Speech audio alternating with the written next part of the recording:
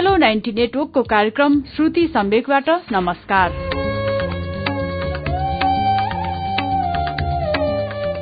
उज्यालो 90 network Kathmandu सँगै देशभरिका विभिन्न एफएम रेडियो स्टेशनहरूबाट हरेक मंगलबार र शुक्रबार राति 9:15 बजे कार्यक्रम श्रुति सम्वेक प्रसारण हुन्छ। कार्यक्रम श्रुति सम्वेकमा हामी वरिष्ठ साहित्यकारहरूका उत्कृष्ट गद्यहरू वाचन गर्दछौं। श्रुति सम्वेकको शुक्रबारको श्रृंखलामा गएको 6 सातादेखि हामीले जगदीश घिमिरेको आत्मालाप अन्तर्मनको यात्रा लिएर आएका छौं। 2064 सालमा पहिलो पटक प्रकाशित अन्तर्मनको यात्राले उत्तम शान्ति पुरस्कार तथा मदन पुरस्कार जस्ता पुरस्कारहरू पाइसकेको छ। अहिलेसम्म यसको 8 संस्करणसम्म प्रकाशित भइसकेको छ। जगदीश घिमिरेको आत्मालाप अन्तर्मनको यात्राको 7औं श्रृंखला अब सुनौ अच्युत घिमिरेको आवाजमा।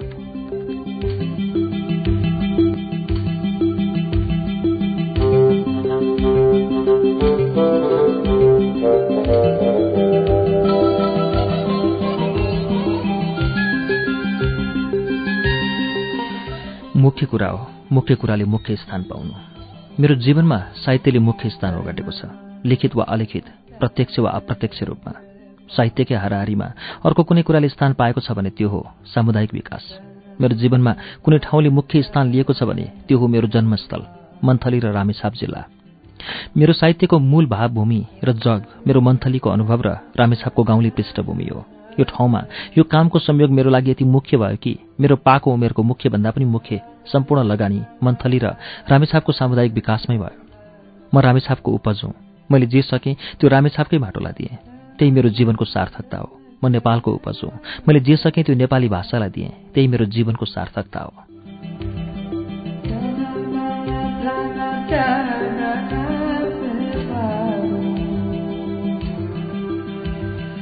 काठमाडौँबाट 3-4 दिन हिँडेर पुगिने मन्थलीमा 2037 साल पुस 5 गतेदेखि पिलाटस पोर्टर भन्ने एक इन्जिनको 6 यात्रुवाहक जहाज ओर्लन थाल्यो।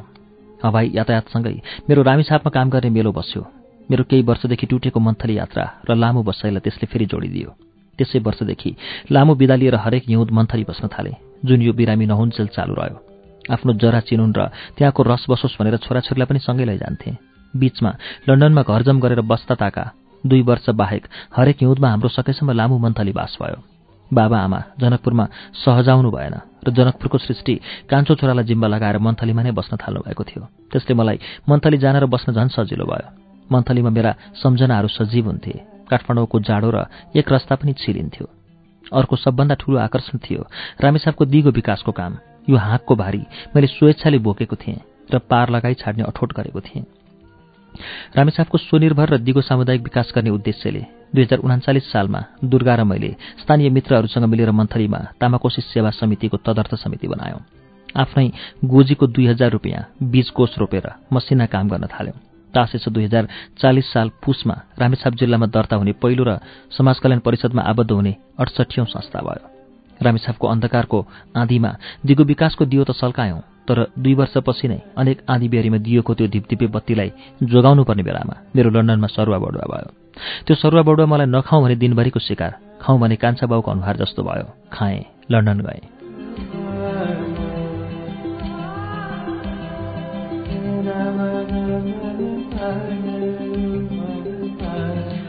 आफ्नै खुट्टामा उभिने निदो गरेर जनकपुर छोडेपछि काठमाडौँको 15 वर्षे वनवासमा मैले लेखक, पत्रकार, गैर सरकारी संस्थाको अधिकृत, विज्ञापन व्यवसायी, महाप्रबन्धक र बेलायती संस्थाको नेपालस्थित फिल्ड अफिस प्रमुख लगायत अनेक अनुभव यात्रा गरेँ। साहित्यमा सक्रिय रहेँ। भारत र बेलायतमा उच्च अध्ययन गरेँ। अन्तर्राष्ट्रिय पुरस्कार पाउने विज्ञापन व्यवसायी भएँ। यी सबैले मेरो रामेछापको सामुदायिक विकास अभियानको जग हालेका थिए। त्यसपछिका अनुभवहरूले त्यो जग उठाउने काम गरे। यिनै कामहरूका सन्दर्भमा मैले दक्षिण एसियाली र अफ्रिकी मुलुकहरूका राष्ट्रिय र अन्तर्राष्ट्रिय विकास सम्बन्धी कार्यक्रमहरूको अध्ययन भ्रमण गरेँ। ममा जान्ने, बुझ्ने र सक्षम प्रबन्धक हुने अदम्य तिर्खा थियो। ती सबै अवसर मेरा स्वप्नलोक त छँदै थिए, मेरो सिक्ने बेलाका अमूल्य निधि पनि थिए। तिनको मैले पूर्ण उपयोग गरेँ। तिनले मलाई निकै हदसम्म राष्ट्रिय र अन्तर्राष्ट्रिय विकासका इमानदार र बेइमान प्रयत्नका सिद्धान्त र व्यवहार देखाए, बुझाए, सिकाए। सबभन्दा ठूलो कुरा आफ्नै ठाउँमा केही गर्नुपर्छ र साँच्चै लागि पर्ने हो भने गर्न सकिन्छ भन्ने चेतना र प्रेरणा र सिप समेत दिए। 2043 सालमा लन्डनबाट फिर्ता भएपछि तासेसम्म सक्रियता बढाएँ। हरेक हिउँद कहिले उडेर, कहिले गुडेर र हिँडेर जसरी पनि मन्थली जाने क्रम चल्यो। मेरो वार्षिक बिदाको 1 महिना मन्थलीको बास हुन्थ्यो। तासेस सामान्य गतिमा काम गर्दै थियो, तर म सन्तुष्ट थिइनँ। म रामेछापको सामुदायिक विकासलाई पूरा गति दिन नसकेर पिरो लिन लागेँ। त्यसका लागि मैले रामेछापमा नै बसेर बढी समय दिन सक्नुपर्थ्यो। अन्तर्राष्ट्रिय जागिर खाएर दुवै हातमा लड्डु लिन सम्भव थिएन। मेरो अन्तरात्माले एक हातको लड्डु रोज भन्न थाल्यो। मेरो साहित्यको लड्डुले क्रमशः कम प्राथमिकता पाउन थालिसकेको थियो। जीवनको त्यस मोडमा मैले रविन्द्रनाथ ठाकुरको कविताका यी हरफहरू सम्झेँ। कसले सम्हाल्छ मेरो काम, सोध्छन् साँझका रवि। कसले सम्हाल्छ मेरो काम, सोध्छन् साँझका रवि। सुनेर जगत बन्छ अवाक छवि। माटाको बत्ती थियो, भन्यो स्वामी, मैले सकेको जति म गरिहाल्छु नि।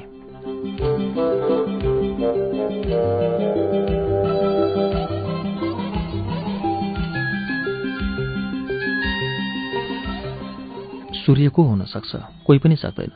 कोही तारासम्म पनि हुन सक्दैनन्। बढीमा सबै बत्तीसम्म हुन्, साना वा ठुला। ठुलो हुन नसके पनि म सानो माटोको दियोमा बल्ने बत्ती त हुन सक्छु। त्यही अठोटले अन्तर्राष्ट्रिय ग्लामर, सुविधा, दहन, महान, प्रतिष्ठाको साटो। मैले अनकन्टार रामेछापको उकालो ओह्रालो, धुलो, हिलो, बगर, अकाल, अभावमा केही गर्न अवसर रोजेँ। रामेछापको असीम अन्धकारका विरुद्ध आफैले 8 वर्ष अघि बालेको तामाकोशी सेवा समिति नामक दियोमा आफैले सलेदो ठोस्ने, तेल थप्ने र बत्ती उकास्ने निदो गरे र एक्लै हिँडे, एकलव्य जस्तै। मसँग गुरुदक्षिणा माग्न द्रोणाचार्य जस्तै माइलोमा आइसकेपछि पनि हिँडिरहेको छु। हेरौँ कति थेक्न सक्छु। संसारमा अन्धकारको कमी छैन। सृष्टि रहुन्जेल अन्धकारका टाटाहरू रहिरहनेछन्। हरेक मान्छेले आफ्नो शारीरिक आयतनको लागि मात्र नबाँचेर त्यस बाहिरको सानै सोच राख्दा, सानै प्रयत्नबाट थाल्दा र निरन्तर लागि पर्यो भने कोही पनि सानो बत्ती हुन सक्छ। केहीले मात्र ससाना बत्ती बल्यो भने पनि अनगिन्ती बत्ती बल्छन्। त्यति मात्रै भयो भने पनि संसार यति विधि अन्धकारमय हुने थिएन। रामेछापमा समय दिने अठोट गरेर मैले जागिर राजीनामा गर्ने सुरु गरेँ। तर एकाएक यति आकर्षक जागिर छोडिहाल्ने ह्याउ भएन। यस्तैमा 2045 सालमा मलाई लन्डन फिर्ता बोलाइयो। मैले फेरि लन्डन फर्कौँ कि जागिर छोडौँ भने निदो सजिलै गर्न सकिनँ। दुविधा भयो।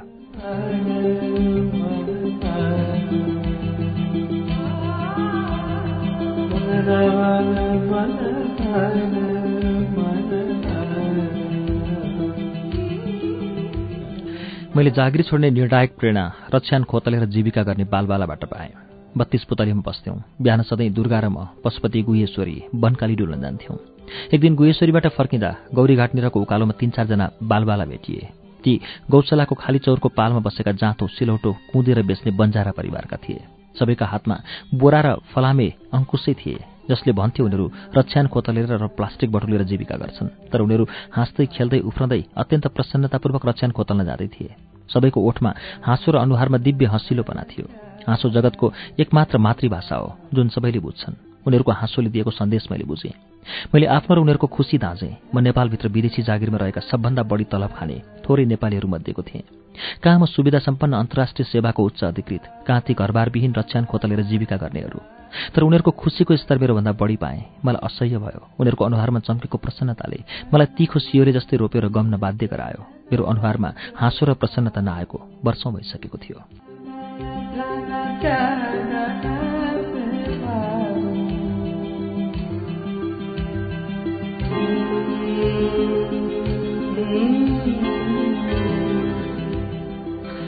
हाँसो जगतको एकमात्र मातृभाषा हो जुन सबैले बुझ्छन्।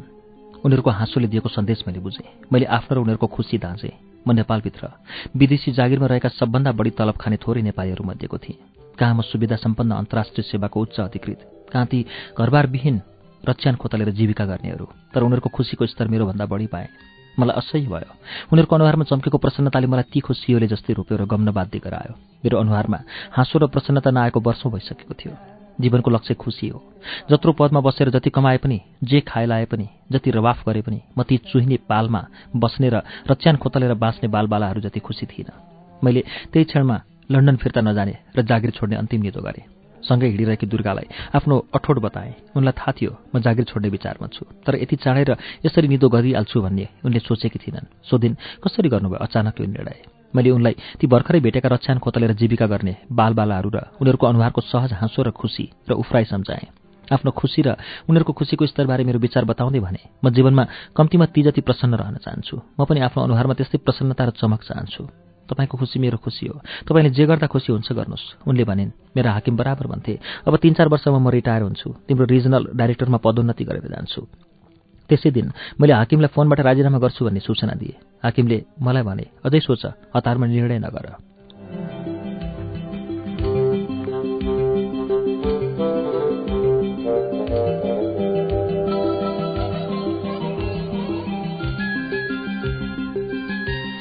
मलाई लाग्यो म फेरि सरुवा बढुवा भएर लन्डनमा उनको दर्जामा काम गर्दा झन् दुःखी हुनेछु।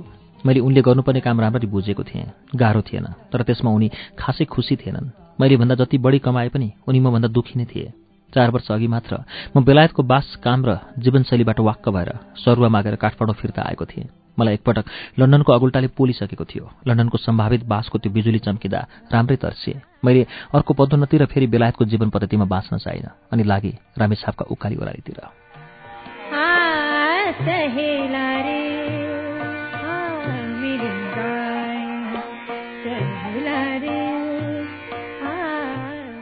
अभावले ग्रस्त रामेछाप जिल्लामा स्वनिर्भर र दिगो सामुदायिक विकास गर्ने उद्देश्यले तामाकोशी सेवा समितिको स्थापना गरेका थियौँ।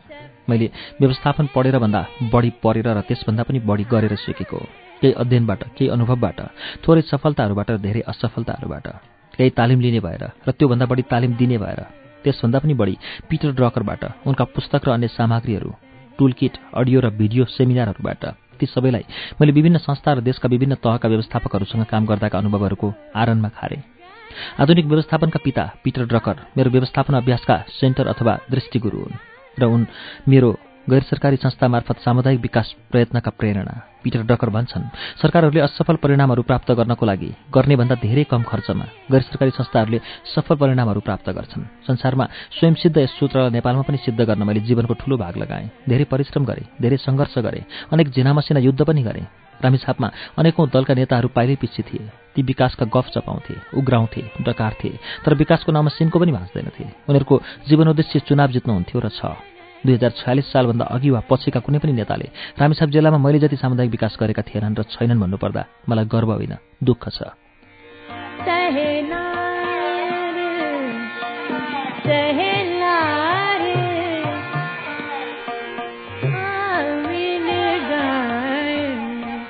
त्यसबेला गैसस र सामुदायिक विकासको बाटोमा आजको जस्तो आकर्षण थिएन। त्यसैले आजको जस्तो घुइँचो पनि थिएन।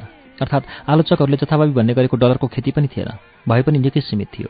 जस्तो महेन्द्र प्रकृति संरक्षण कोष जस्ता केही शक्तिशाली एनजिओमा। त्यो बेला 10-20 हजार रुपियाँको वार्षिक बजेटमा चलेका हाम्रो जस्ता फाटे गाउँले संस्थामा होइन। त्यो रकम पनि दाताले परिषदको खातामा जम्मा गर्नुपर्थ्यो र संस्थाले 72 प्रति त्रैमासिक रिपोर्ट बुझाएर परिषदको चित्त बुझाएपछि मात्र त्रैमासिक किताबमा निकासा पाइन्थ्यो। त्यो किन रे भने परिषदको बृहत समितिमा 72 जना सदस्य थिए। ती रिपोर्टरहरू कसैले पढे पनि नपढे पनि ती सबै सदस्यहरूको पाउमा एक प्रति चढाएर ढोग्नु पर्थ्यो। हाम्रा जस्ता डुहुरे संस्थाले त्यो परिपञ्च मिलाउनु सिसिफसले दिनदिनै ढुङ्गो बोकेर डाँडाको टुप्पामा पुर्याउनुभन्दा कम थिएन। त्यसबेला अहिले जस्तो नयाँ दाताहरू हक अधिकार सम्बन्धी नयाँ सेक्सी थिम र डलरको वैरो पैरो लिएर नेपाल पछिसकेका थिएनन्। नयाँ दाताहरूले जे भने पनि मान्ने, जस्तो धुनमा पनि नाच्ने सेक्सी पार्टनर वा सहयोगी संस्थाहरू जन्माउन बनाउन पनि भ्याइसकेका थिएनन्। बहुदल आएपछि मात्रै संस्थाको बजेट परिषदको खातामा जम्मा हुने र 72 प्रति त्रैमासिक रिपोर्ट बुझाउनु पर्ने थिति बदलियो। नेपालमा बहुदल सँगसँगै स्वदेशी गैससको पनि बाढी आयो र विदेशी गैससहरूको पनि बाढी आयो। अघि पश्चिमाहरू कम विकसित विश्वमा पानी जहाज र घोडा चढेर आउँथे र तोपबाट गोलाहरू हानेर साम्राज्य विस्तार गर्थे। अबका पश्चिमाहरू हवाईजहाज र एसयुभी चढेर गाडी चढेर आउँछन् र आइएनजिओबाट डलरका गोलाहरू हानेर साम्राज्य विस्तार गर्छन्। स्थानीय एनजिओहरू त आइएनजिओका ठेकेदार वा एजेन्ट भए सरकार र सबै क्षेत्र, लिङ्ग, जाति, वर्ग र पार्टीहरूका नेता र सम्भ्रान्तहरू पनि तिनका ठेकेदार वा एजेन्ट भएका छन्।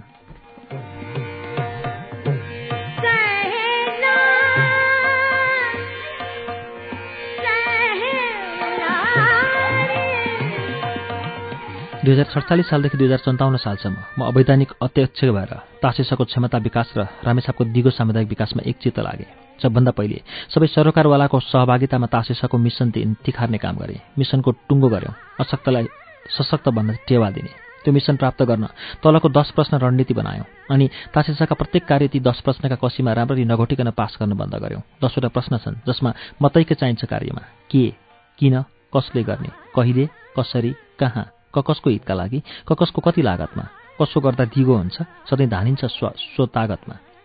हाम्रो 10 वर्षको सहकार्य, सहसङ्घर्ष, सहसिञ्चन, सहसम्वर्धनपछि तासेसमा नेतृत्व दिन सक्षम स्थानीय व्यक्तिहरूको टोली बनेको छ। तासेस कसैसँग हात नपसारिकनै सहकारी र स्वास्थ्य लगायत आफ्ना आधारभूत कार्यक्रम सञ्चालन गर्न सक्षम भएको छ। पैसा दिन ढोकामा आएका तर आफ्नै विचार मात्र लाद्न खोज्ने कतिपय दाताहरूलाई हाम्रो र तपाईँको संस्थागत मिसन, रणनीति र कार्य सम्पादन प्रक्रिया बाज्ने भएकाले हामी तपाईँसँग काम गर्न चाहन्नौँ भनेर फर्काउन सक्ने भएको छ। कति प्रतिष्ठित दातालाई सधन्यवाद अस्वीकार गरेको छ। दाताहरूले मुरली बजाएको बीनको धुनमा नाच्नु गाउनु, सांस्कृतिक कार्यक्रम गर्नुपर्ने बाध्यताबाट तासेस मुक्त भएको छ। जीवन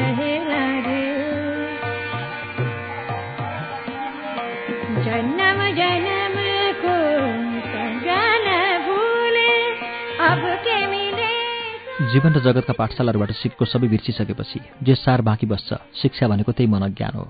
मेरो लागि कार्यकर्ताको सर्वप्रथम योग्यता संस्था र संस्थाको मिसनप्रतिको निष्ठा हो, जुन प्रमाणपत्रले बताउँदैन। मनोज्ञान पनि प्रमाणपत्रले बताउँदैन। मान्छेको समग्र पर्फर्मेन्सका यी दुई मूल धारहरू प्रमाणपत्रले बताउँदैन, ती पछि मात्रै अरू कुरा आउँछन्।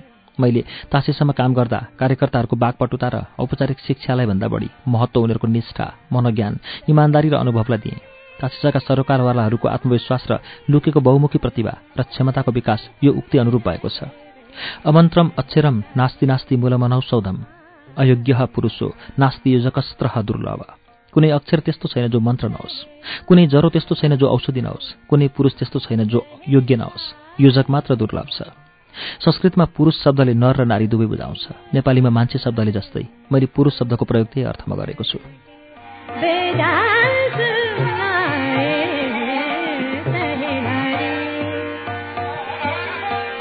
योजक वा संयोजकले आफ्ना सहयोगीहरूको क्षमताको कि विकास गर्छ कि विनाश गर्छ। जसले आफ्ना सहकर्मीको क्षमताको विकास गर्दैन त्यसले उनीहरूको क्षमताको विनाश गर्छ। तासेसका सहकर्मीहरूले आफ्नो सिपको यति विकास गरे कि अब म बिना तासेसको आजको स्तरको कुनै काम रोकिँदैन। मानवीय विकासको लक्ष्य मान्छेको दुर्बलता घटाउनु र सबलता बढाउनु हो। अगुवाको लक्ष्य आफूभन्दा पछुवालाई आफूलाई प्रतिस्थापन गर्न सक्षम बनाउनु हो। यस अर्थमा अगुवाको लक्ष्य आफूलाई निरर्थक र माताहतवालालाई सार्थक बनाउनु हो। तासेसम्म मैले मेरो त्यो जीवन उद्देश्य प्राप्त गरेको छु। मैले जानेको दिगो र स्वनिर्भर संस्थागत विकास एवं सरोकारवालाहरूको क्षमता विकास यही हो, जसको मैले तासेसम्म मन फुकाएर अभ्यास गरेँ र एक दशकको त्यस अवधिमा मैले सरोकारवालाहरूको सहयोग, सहसिञ्चन र सहसम्वर्धनले नै तासेसलाई स्क्रैच अथवा शून्यबाट आजको अवस्थामा ल्याउन सफल पनि भएँ। तामाकोशी सेवा समितिबाट मैले गैरसरकारी संस्थाका माध्यमले सामुदायिक विकास थालेको थिएँ। रामेछापमा थालेको मेरो गैसस अभियानले मलाई काठमाडौँको कृषि वन प्रतिष्ठान र एनजिओ फेडरेसनको पनि संस्थापक र अध्यक्ष बनायो। यी दुवै संस्थाको जग हाल्नमा मेरो प्रमुख भूमिका रह्यो। तिलगङ्गा आँखा केन्द्र बेग्लै सपना थियो, जुन डाक्टर सन्दुक रोहित र साथीहरू देखिरहेका थिए। उनीहरूले त्यसमा मलाई पनि सामेल गराए। कुनै बेला म यी चारैवटा संस्थाहरूमा एकैपटक संस्थापक र अध्यक्ष भएँ, सक्रिय नेतृत्व दिएँ। मेरा यी सबै पगरी स्वयंसेवीको रूपमा थिए। अन्तर्राष्ट्रिय संस्थाको जागिर छोडिसकेपछि पनि मेरो साहित्य सिर्जनाको मूल फुट्न गाह्रो भयो। त्यसलाई सामुदायिक विकासको समग्रताले सुकायो। साहित्यमा म पानी खान नपाएर मर्नेको कथा लेख्न सक्थेँ, लेखेँ। सामुदायिक विकासको अवसर पाउँदा मैले अक्सरमा परेका सीमान्तकृत गाउँघरमा खानेपानी योजना र धाराहरू बनाएर मान्छेको तिर्खा मेट्न थालेँ।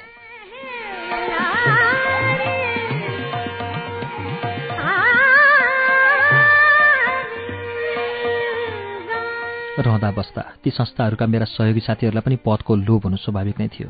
उनीहरूको महत्वाकांक्षा पूरा गर्नु पनि मेरो कर्तव्य थियो, त्यो पनि पूरा गरेँ। अध्यक्ष पदको बिस्तारै भारी बिसाउँदै गएँ। अहिले तिलगङ्गामा मात्र छु। तिलगङ्गाको मूल कार्यक्षेत्र नेपाल भए पनि नेपाल बाहिर समेत यो निकै क्रियाशील छ। तीमध्ये तासेस र तिलगङ्गामा रहेर मैले जे जति गर्न सकेँ त्यो मेरो सौभाग्य हो। पछि सुरजले कन्टिनेन्टल ग्रुपको पनि मानार्थ अध्यक्ष बनाएपछि अस्ट्रेलियन एम्बेसडर किथ गार्डनरले सोधे, कतिवटा अध्यक्षको पगरी उठ्छौ? यी पगरीहरूले तिमीलाई माम पनि दिन्छन् कि काम मात्रै? किथ गार्डनर तिलगङ्गा परिवारका असल मित्र थिए। संसारमा वैतनिक अध्यक्ष पनि हुन्छन्। उनलाई थाहा थियो म सबैमा अवैतनिक अध्यक्ष थिएँ। तिलगङ्गा आँखा केन्द्र सबभन्दा ठूलो सपना थियो। पशुपतिनिर तिलगङ्गा आँखा अस्पताल बनाउनका लागि पशुपति विकास कोषको जग्गा पहिलोपटक गिरिजाप्रसाद कोइराला प्रधानमन्त्री भएको बेला उनकै जोडले गर्दा पाइएको हो। पशुपति विकास कोषका संरक्षक राजा वीरेन्द्र र अध्यक्ष रानी ऐश्वर्या त्यसको पक्षमा थिएनन्, तर पछि राजाले नै तिलगङ्गा आँखा केन्द्रको उद्घाटन गरे। उद्घाटन भाषणमा गिरिजाप्रसादले भने, एकपटक ब्याङ्कक जाँदा मैले हवाईजहाजमा डाक्टर फ्रेड हलोजको अन्तर्वार्ता पढेँ। उनी क्यान्सरग्रस्त थिए। डाक्टरले उनको म्याद तोकिसकेको थियो। तिम्रो अन्तिम इच्छा के छ भन्ने प्रश्नको जवाफमा उनले भनेका थिए, नेपालमा आँखा अस्पताल बनाउनु।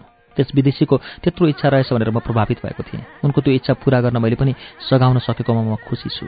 तिलगङ्गा अभियानका प्रेरक डाक्टर सन्दुक रोहितका मेन्टर अस्ट्रेलियाका डाक्टर फ्रेड हलोज हुन्। डाक्टर फ्रेड हलोज प्रतिष्ठानको मूल र प्रथम सहयोगमा हामीले तिलगङ्गा अभियान थालेका थियौँ। डाक्टर रोहित जस्तो योग्य र प्रतिबद्ध आँखा विशेषज्ञको नेतृत्वमा यसले ठूलो सेवा दिएको छ। यो नेपालमा त चिनिएकै छ, यसले संसारलाई पनि नेपाल चिनाएको छ।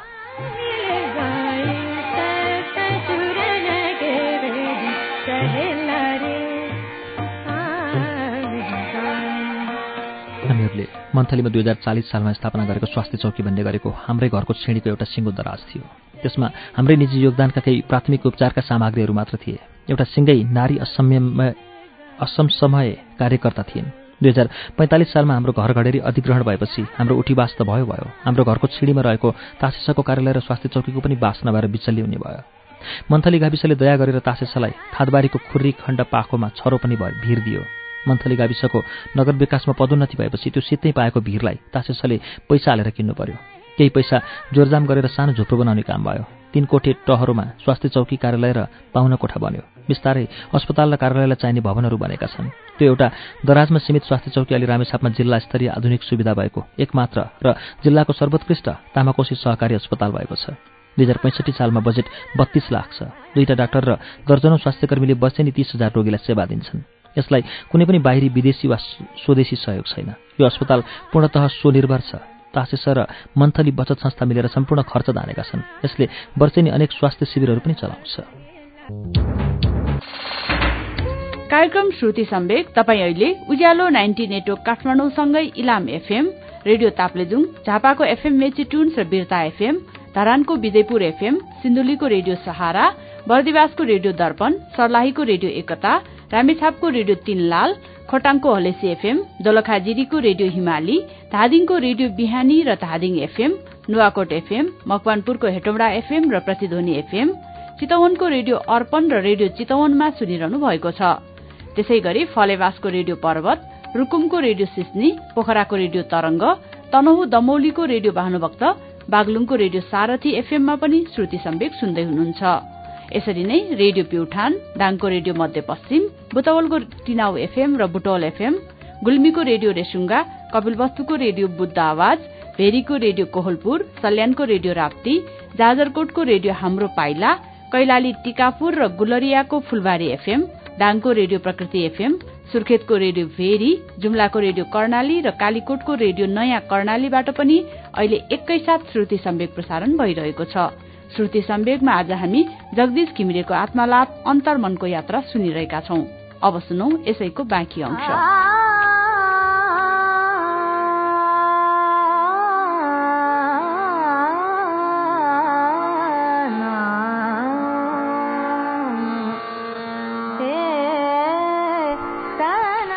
स्वदेश र विदेशीहरूले 2007 सालदेखि नै सरकारी स्वास्थ्य कार्यक्रममा पैसा खनाएको खनाइ छन्। कुनै पनि पहाडी जिल्लामा अस्पताल लक्ष्यभन्दा निकै तल्लो स्तरमा पनि चलेका छैनन्। तर खर्चको लक्ष्य पनि राम्ररी पूरा हुन्छ होला। मधेसको त के कुरा, काठमाडौँकै पनि सरकारी अस्पतालहरूको दुर्गति छ। न दातालाई लाग्छ न सरकारलाई। ड्रकरले भनेको कुरा ठिक हो। सरकारले असफलताको लागि गर्ने भन्दा धेरै कम खर्चमा गैर सरकारी संस्थाले सफलता प्राप्त गर्दछन्। तर ती गैर संस्थाले मात्र त्यसो गर्न सक्छन् जसका सञ्चालकहरू संस्थाको मिसन प्राप्त गर्नका लागि कटिबद्ध हुन्छन्। हामीले रामेछापमा त्यो गरेका छौं। केही वर्ष अघिसम्म रामेछापका गाउँघरमा पानी बन्द चर्पी लगभग थिएनन्।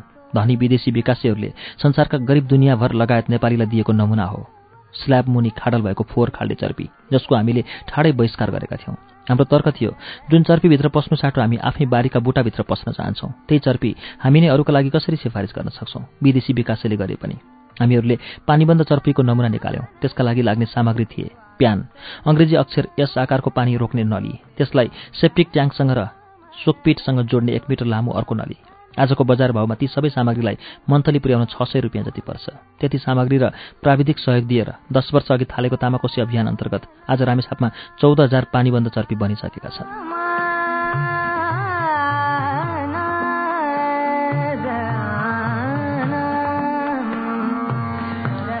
आगामी 10 वर्षमा रामेछाप जिल्लाका सबै 42,000 घरधुरीमा पानीबन्द चर्पी बनेको पनि मैले सपनामा जागै भएर देखेको छु। नेपाल आउने विकासे विदेशीहरूमध्ये तलब भत्ता र सुविधाहरू गरेर वर्षको 1-2 करोड रुपियाँ खाने निकै हुन्छन्।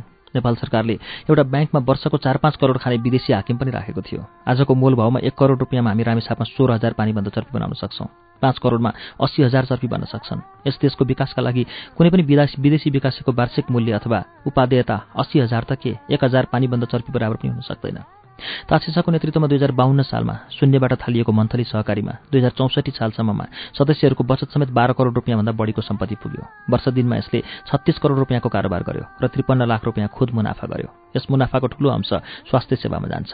तासेसले सहकारी अभियान थाल्नु अघि पनि रामेछापमा केही सहकारीहरू थिए, तर तासेसले नै रामेछापमा मेलैसँग सहकारीको विकास गरेको हो। अहिले रामेछापका गाउँ-गाउँमा सहकारी संस्था खुलेका छन्, जसको संख्या 100 भन्दा बढी छ। तीमध्ये आधी जसो तासेसको प्रत्यक्ष लगानी र सहयोगमा बनेका हुन्, जसको बचत 2 करोड रुपियाँ भन्दा बढी छ। गाउँका गरिबहरू साहुहरूको चर्को ब्याज र ऋण खाए बापत भोग्नुपर्ने शोषणबाट निकै मात्रामा मुक्त भएका छन्। ग्रामीण सहकारीहरूमा नारीहरूको अत्याधिक बाहुल्य र नेतृत्व छ। सुरुमा अधिकांश सहभागी नारीहरू निरक्षर थिए। अहिले पनि कार्यमूलक साक्षर मात्र छन्, तर लाखौंको कारोबार भएका सहकारीहरूको नेतृत्व दिन समर्थ छन्। 50औं हजारको उद्यम व्यापार गरिरहेका छन्। थोरै भए पनि केही नगद सधैँ उनीहरूको आफ्नै पहुँचमा हुन्छ। नरहरूको मुख ताक्नु पर्दैन। उनीहरू त्यहाँका औसत नरभन्दा बढी चेतनशील छन्। तासेसले सिँचाइ पुर्याएका रामेछापका धेरै गाउँका धेरै कर्मठ किसानहरूले तरकारी खेती शून्यबाट थालेर 2-3 वर्षभित्र नै वर्षको 50-60 हजार रुपियाँसम्म कमाउन थालेका छन्। तीमध्ये कसैले त वर्षको 1-2 लाख रुपियाँसम्मको पनि तरकारी बेच्छन्। रामेछाप बजारको बिहीबारी हाटमा बिक्री हुने लाखौं रुपियाँको तरकारीको जरामा तासेसको पसिना छ। अब रामेछापको यस भेगमा मधेसबाट कमै तरकारी आउँछ। तासेसले थप बाँकी गाउँहरूमा सिँचाइ पुर्याउन प्राथमिकता दिइरहेको छ। किसानहरूलाई जैविक खेतीबाट आम्दानी बढाउने उपाय सिकाइरहेको छ।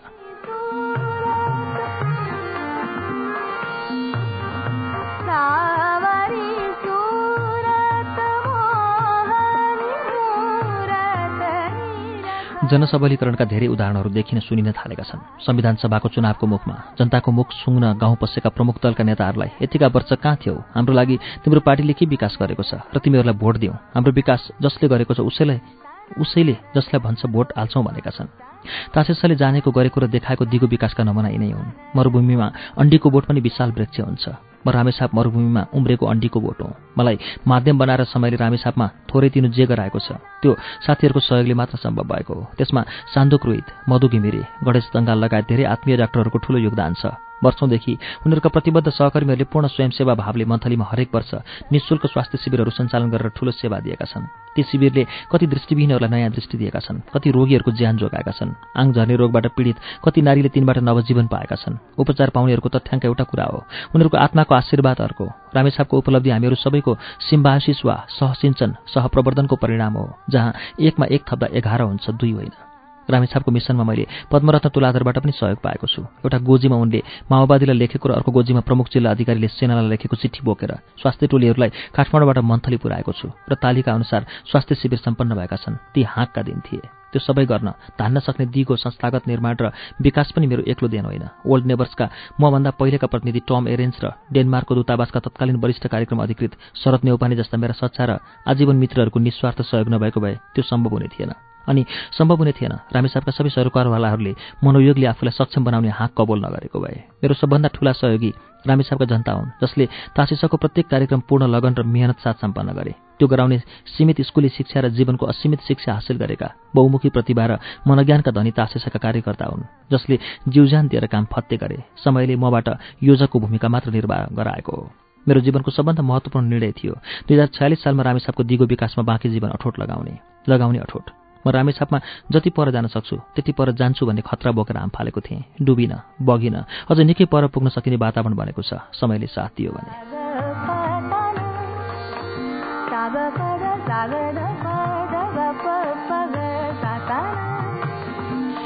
स्वामी विवेकानन्द युवकहरूलाई बारम्बार भन्ने गर्थे, उत्तमो ब्रह्म सद्भावो ध्यानाभाव वस्तु मध्यमः स्तुति जपो धमो भावो ब्रह्म पूजा धमाधम। ब्रह्म सद्भाव उत्तम हो, ध्यान भाव मध्यम हो, स्तुति भाव अधम हो, ब्रह्म पूजा भाव अधमको पनि अधम हो। महानिर्वाण तन्त्रको यो श्लोक मेरो जीवनको मूल मन्त्र हो। मैले बुझेको ब्रह्म सद्भाव समाज उपयोगी काम हो, कुरा होइन। मैले त्यही अनुरूप बाँच्ने प्रयास गरेको हुँ। मलाई रामेछापको सामुदायिक विकासमा जे जति गर्न समयले साथ दियो त्यही नै मेरो ब्रह्म सद्भाव हो। त्यसबाहेक मबाट अरू कुनै ब्रह्मचिन्तन, जप, स्तुति, व्रत, तीर्थ, यज्ञ, धर्म, पाठ, पूजा, दान जस्ता कुनै पनि पुण्य कार्य गराएन। अक्षय कोष जस्तो मानी धनीका नगिज हरघडी टप्प जोडेर हात, छाती खोलेर गर्छौ हृदय बुझी सदा नम्रता साथ बात, दुखीका साथ उस्तै विनयसित सदा मर्म सम्झेर बोल, गर्नै पर्दैन फेरि व्रत जप तपले स्वर्गको मोल तोल। लेखनाथ।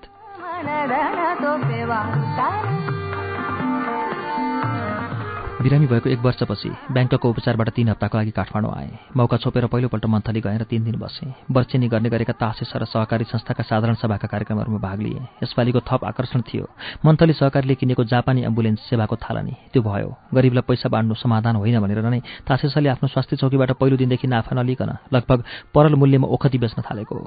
गरिबले ओखती सित्तै पाउनुपर्छ भन्ने स्थानीय जनताको ठूलो माग थियो। तर हाम्रो सपना तासेसको स्वास्थ्य सेवालाई स्वनिर्भर बनाउनु पनि थियो। काठमाडौँको खुद्रा मूल्यमा ओखती बेचेर र लगभग परल मूल्यमा अरू स्वास्थ्य सेवाहरू दिएर पनि 25 वर्षको तपस्यापछि मूलतः मन्थली सहकारीको सहयोगले गर्दा आज हाम्रो तामाकोशी सहकारी अस्पताल स्वनिर्भर भएको छ। सेवाको त्यो एउटा पक्ष हो, तर कथा यहीँ टुङ्गिँदैन। तासिसको स्वास्थ्य सेवाबाट एउटा अति नै ठूलो विपन्न र सीमान्तकृत समुदाय बहिष्कृत छ, वञ्चित छ। तासिसको स्वास्थ्य सेवाबाट अति विपन्न समुदाय होइन, मास्लो वर्ग नै लाभान्वित छ। अति नै विपन्न समुदायलाई हाम्रो सेवाप्रति कुनै आकर्षण छैन, किनभने उनीहरूसँग दैनिक चामल पिठो किन्ने नै हविगत छैन। औषधि किन्नु त निकै परको कुरा भयो। पेटमा पिठो सबै रोगको मूल औषधि हो। पेटमा पिठो पार्न तासिसले अनेक काम गरिरहेको छ, तर उनीहरू स्थिति यति नराम्रो छ कि जस्तै रोग लागे पनि कुनै हालतमा पनि र तासिसले जति सस्तोमा बेचे पनि उनीहरूले त्यो औषधि किन्ने हविगत छैन।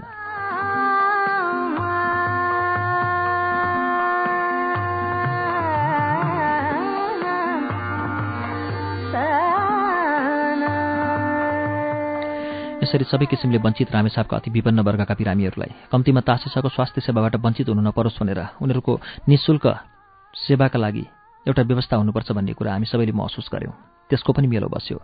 त्यसका लागि मेरो परिवारले केही आर्थिक बिउ रोप्यो। सहयोगी संस्थाहरू, उस्तै उद्देश्यको कोष बनाउन चाहने दाताहरू र आत्मीयहरूले पनि थपे। 27 लाख रुपियाँ जतिको अक्षय कोष खडा भयो। 13% ब्याजमा मन्थली सहकारीमा मुद्दतीमा राखियो।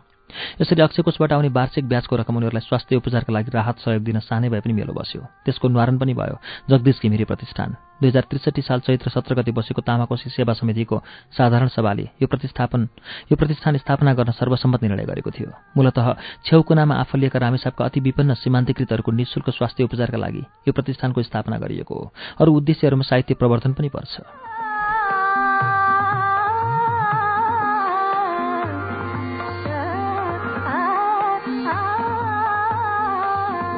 सामान्यतः मान्छेहरू मैले रामेछापमा गरेको सामुदायिक विकासका कामहरूलाई मेरो निजी स्वार्थसँग घाँसेर मात्र हेर्छन्। नेपाली मानसिकता यति दरिद्र छ कि आफ्नो बाहेक बृहत्तर स्वार्थ र हितका लागि कसैले पनि केही पनि गर्छ भने सोच्नै सक्दैन, किनभने उनीहरूले त्यस्ता उदाहरणहरू देखेकै छैनन्। केवल स्वार्थको नाङ्गो नाच देखेका छन्।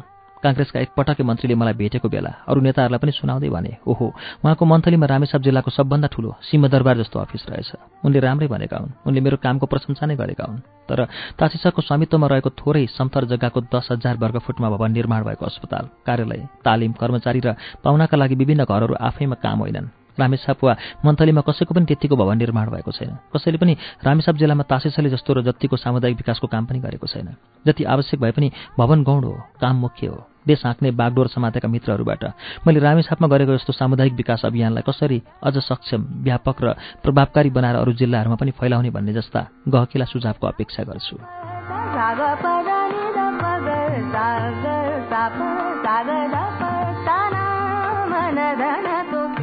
धेरै मन्त्री र नेताहरूले आफ्नो जिल्लामा मैले रामेछापमा गरे जस्तो विकासका काम गरेका छैनन्। त्यो सत्य हो, तर मैले रामेछापमा गरेको कामको मेलो ठिक हो भने उनीहरूले त्यसको अनुकरण गर्नुपर्ने हो।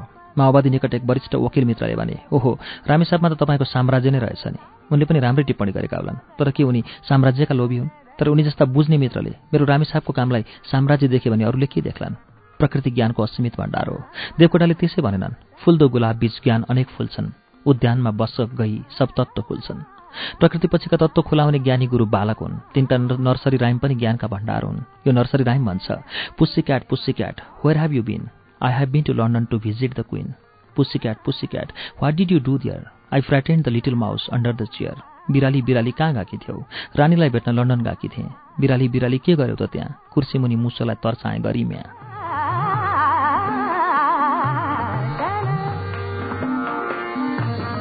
जसले जे देख्छ त्यो उसको औकात अनुरूप भित्री मनले देख्न चाहेको कुरा हुन्छ। बिरालाले लन्डन पुगेर बेलायतकी महारानीको दरबारमा के देख्यो? मुसो। बिरालो अरू के देख्छ? कि आफ्नो शिकार कि आफ्नो शिकारी? बिरालाको भिजनले, दृष्टिले भ्याउने नै त्यही हो। अनि के गर्यो? म्याउ गरेर तर्सायो। मन्थली र रामेछापमा पुगेका र तासिसको काम देखे बुझेका साहित्यकर्मीहरू, पत्रकारहरू, नागरिक समाजका अगुवाहरू, विभिन्न दलका नेता र बालवाला र ढाक्रे मन्त्री लगायत अरूहरूले आफ्नो औकात अनुरूप जे देख्न चाहे त्यही देखे, जे लेख्न चाहे त्यही लेखे, जे बोल्न चाहे त्यही बोले। उनीहरूको टिप्पणी सुन्ने पढ्नेले पनि आफ्नो औकात अनुरूपको भिजनले जे चाहन्छन् त्यही बुझ्छन्। जसको जस्तो दृष्टि हुन्छ त्यसले त्यस्तै देख्छ, जसको जस्तो मन हुन्छ त्यसले त्यस्तै बुझ्छ। विभिन्न विचारधाराका तर धेरै कम राजनीतिकर्मीहरू, नागरिक संस्थाका अगुवाहरू र साहित्यकारहरूले मात्र रामेछापमा तासिसको कामको मेलो बुझ्न चाख लिएका छन् र कतिले मन्थलीमा तासिसको कार्यालयमा पुगेकै बेला त्यहीँबाट फोन गरेर मलाई प्रोत्साहित पनि गरेका छन्।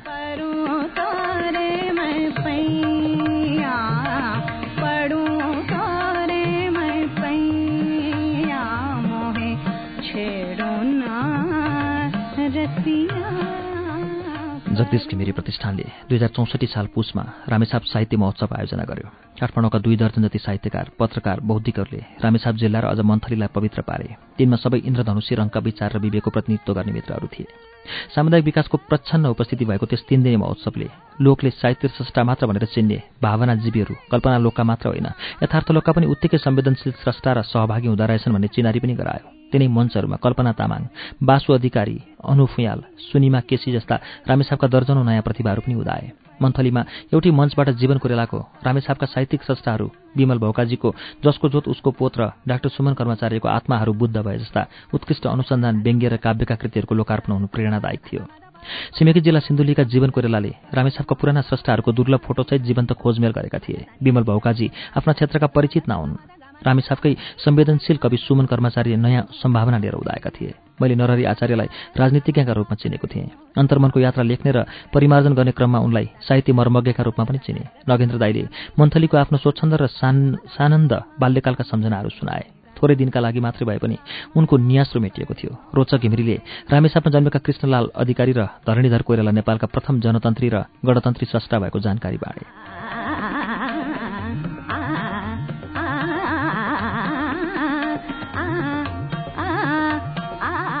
डाक्टर गोविन्दराज भट्टराईले तन्मयतापूर्वक गरे गराएका उत्तर आधुनिकतावादी र अन्य विचार विमर्शहरूले सुनमा सुगन्ध मात्रै थपेनन्। काठमाडौँको धपेडीमय संसारी जीवनमा एकअर्कालाई भेट्न नपाउने, कहिलेकाहीँ भेटे पनि औपचारिकतामा सीमित रहने अति व्यस्त स्रष्टाहरूबीच सान्निध्य, सुख र समझदारी बढाए र साँझ बिहानका बेलाहरूको अति जीवन्त सदुपयोग गरे। विष्णुविभू घिमिरे, डाक्टर ज्ञानु पाण्डे, शारदा शर्मा, धर्मेन्द्र नेमुवाङका उत्कृष्ट कविता विचारहरू र राप्रभु पोखरेल, विमल भौकाजी, कुमार कोइराला, व्याकुल पाठक लगायत सबैका सहभागिताले दिउँसोको औपचारिक कार्यक्रम मात्रै होइन ती अनौपचारिक भेट विमर्शहरू झन् जीवन्त बनाए। फोटोकपी कुमार आलेले म अनुहारको होइन जीवनको तस्बिर खिच्न चाहन्छु भनेर हामीलाई उनी शब्दकवि हुन् कि फोटोकवि दुविधामा पारे। उनले खिचेका फोटो र भिडियोहरू यस ऐतिहासिक अवसरका दृश्य प्रतिमान हुनेछन्। ज्ञानुवाकरका गजल, टुक्का र संस्मरणहरूले रमाइलाका नयाँ आयाम थपे। जीवन कोइरालाले रामेछापका साहित्यिक स्रष्टाहरूको जीवन्त खोजमेल र गोडमेल गरे। अध्य व्यवसायी पत्रकार सरोजराज अधिकारीभित्रको तीखो कवि सरोज शार्दुल बाहिर निस्क्यो। जयदेव भट्टराई र सूरज कुँवरका टिप्पणीहरूले ओझेलमा परेका अक्षरहरू देखाए। अशोक सुवेदीले मन्थलीका जिम्वालको शोषणको पीडा मात्र बाँडेनन्, दिनभरि चलेको कविगोष्ठीलाई माओवादी सौन्दर्य शास्त्रको रसास्वादन पनि गराए। उनैको सक्रियतामा माओवादी कलाकर्मीले आयो हाम्रो विजयका दिन लाल झण्डा बोकेर र तिमीसित मिठो माया बस्यो जलजला जस्ता गीत र नृत्यहरू प्रस्तुत गरेर नयाँ सन्देश दिए। त्यसरी रामेछाप साहित्य महोत्सव सबै थरी विचारहरूको समावेशीकरण र सह-अस्तित्वको सम्मानको प्रतिमान बन्यो।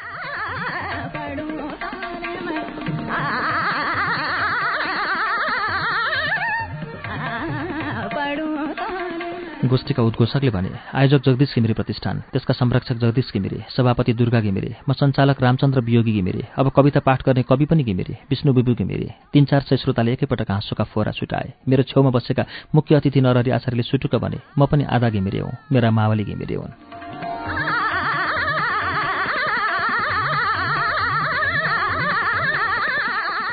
रामेछाप जिल्ला र खास गरी मन्थली वरिपरि घिमिरेहरू बाक्लै छन्। जिल्लाभरिका र अन्तका घिमिरेहरूले पनि नेपालको चलनअनुसार आपसमा नाता लाएर नै कुरा गर्छन्। धेरैको म काका वा दाजु हुन पुग्छु। म मन्थलीको 8औं पुस्ताको घिमिरे भए पनि अहिले रामेछापमा 13 पुस्तासम्मका घिमिरेहरू जन्मिसके। जति पुस्ता परका भए पनि ती जम्मै मेरा नाति पनाति भए। धेरैले मलाई जीवा हजुरबा नभनेर काका भन्छन्। करिब 300 वर्ष र 11 पुस्ता परका यस्तै एक नाति गोविन्द घिमिरे हुन्, जो ताछेसाका प्रबन्धक छन्। उनलाई सबैले मेरो साखै भतिजो भनी ठान्छन्। हुँदा मैले नचिनेको अमेरिकामा पढ्ने एउटा विद्यार्थीले ताछेसामा काकाले भतिजा पर्न गरेको छ र ताछेसामा नातावादको बिगबिगी छ भन्ने सूचना अमेरिकाको नेपाली समाज र नेपाल प्रेमीहरूको इमेल सञ्जालमा हालेछ। ऊ अमेरिकाको क्यालिफोर्नियाका संस्था र दाताहरूबीच बोल्ने मेरो कार्यक्रम छ भन्ने कुरा त्यही इमेल सञ्जाल मार्फत थाहा पाएर त्यो कुरा सुसूचित गर्न आतुर भएको रहेछ। श्रुति सम्वेगमा अहिले हामीले सुनेको वाचन जगदीश घिमिरेको आत्मालाप अन्तर्मनको यात्राको हो। आत्मालापको वाचनसँगै आजलाई कार्यक्रम श्रुति सम्वेगबाट बिदा लिने बेला भएको छ। बिदा हुनु अघि हाम्रो ठेगाना हो कार्यक्रम Shruti Samveg, Ujyaalo 90 network, postbox number 6469 Kathmandu. यदि तपाईँ इमेलबाट आफ्नो प्रतिक्रिया दिन चाहनुहुन्छ भने हाम्रो ठेगाना हो shruti@unn.com.np। हवस् त, अर्को साता जगदीश घिमिरेको आत्मालाप अन्तर्मनको यात्राको 8औं श्रृंखला लिएर आउनेछौ। त्यसअघि मंगलबारको श्रृंखलामा सरूभक्तको उपन्यास समय त्रासदीको वाचन हुनेछ। आजका लागि प्राविधिक साथी दिनेश निरौला र सशिन्द्र गौतमसँगै अच्युत घिमिरे र म मन्टेश्वरी राजभण्डारी पनि बिदा पाऊ। शुभरात्री।